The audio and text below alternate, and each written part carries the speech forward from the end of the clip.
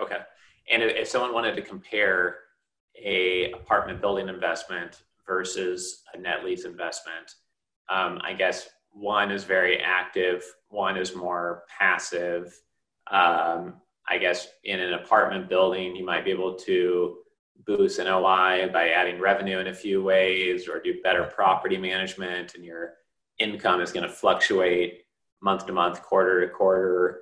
I guess when an investor is looking at where to allocate to, you talked about diversification earlier in this interview series. So would you say that when an investor is looking at these two types, it's not really which one's better, it's just they're very different, and that if you do want diversification, it might be good to consider both, or what would be like a major negative trade-off of one versus the other, maybe if an investor is looking at that option?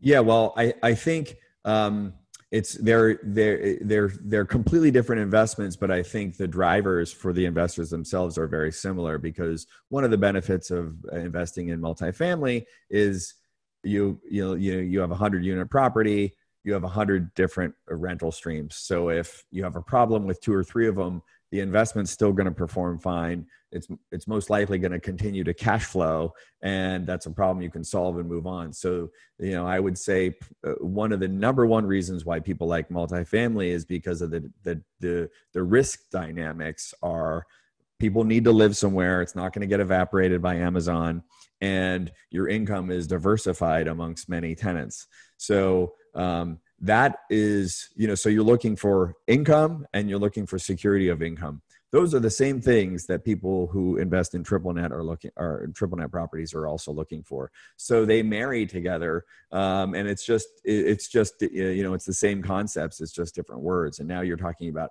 the credit of the tenant, and you're talking about how is the lease structured and what are the economics of the lease. Sure. Okay. This content was created by commercialrealestate.com. Access our community, investment databases, training, and live events by visiting www.commercialrealestate.com.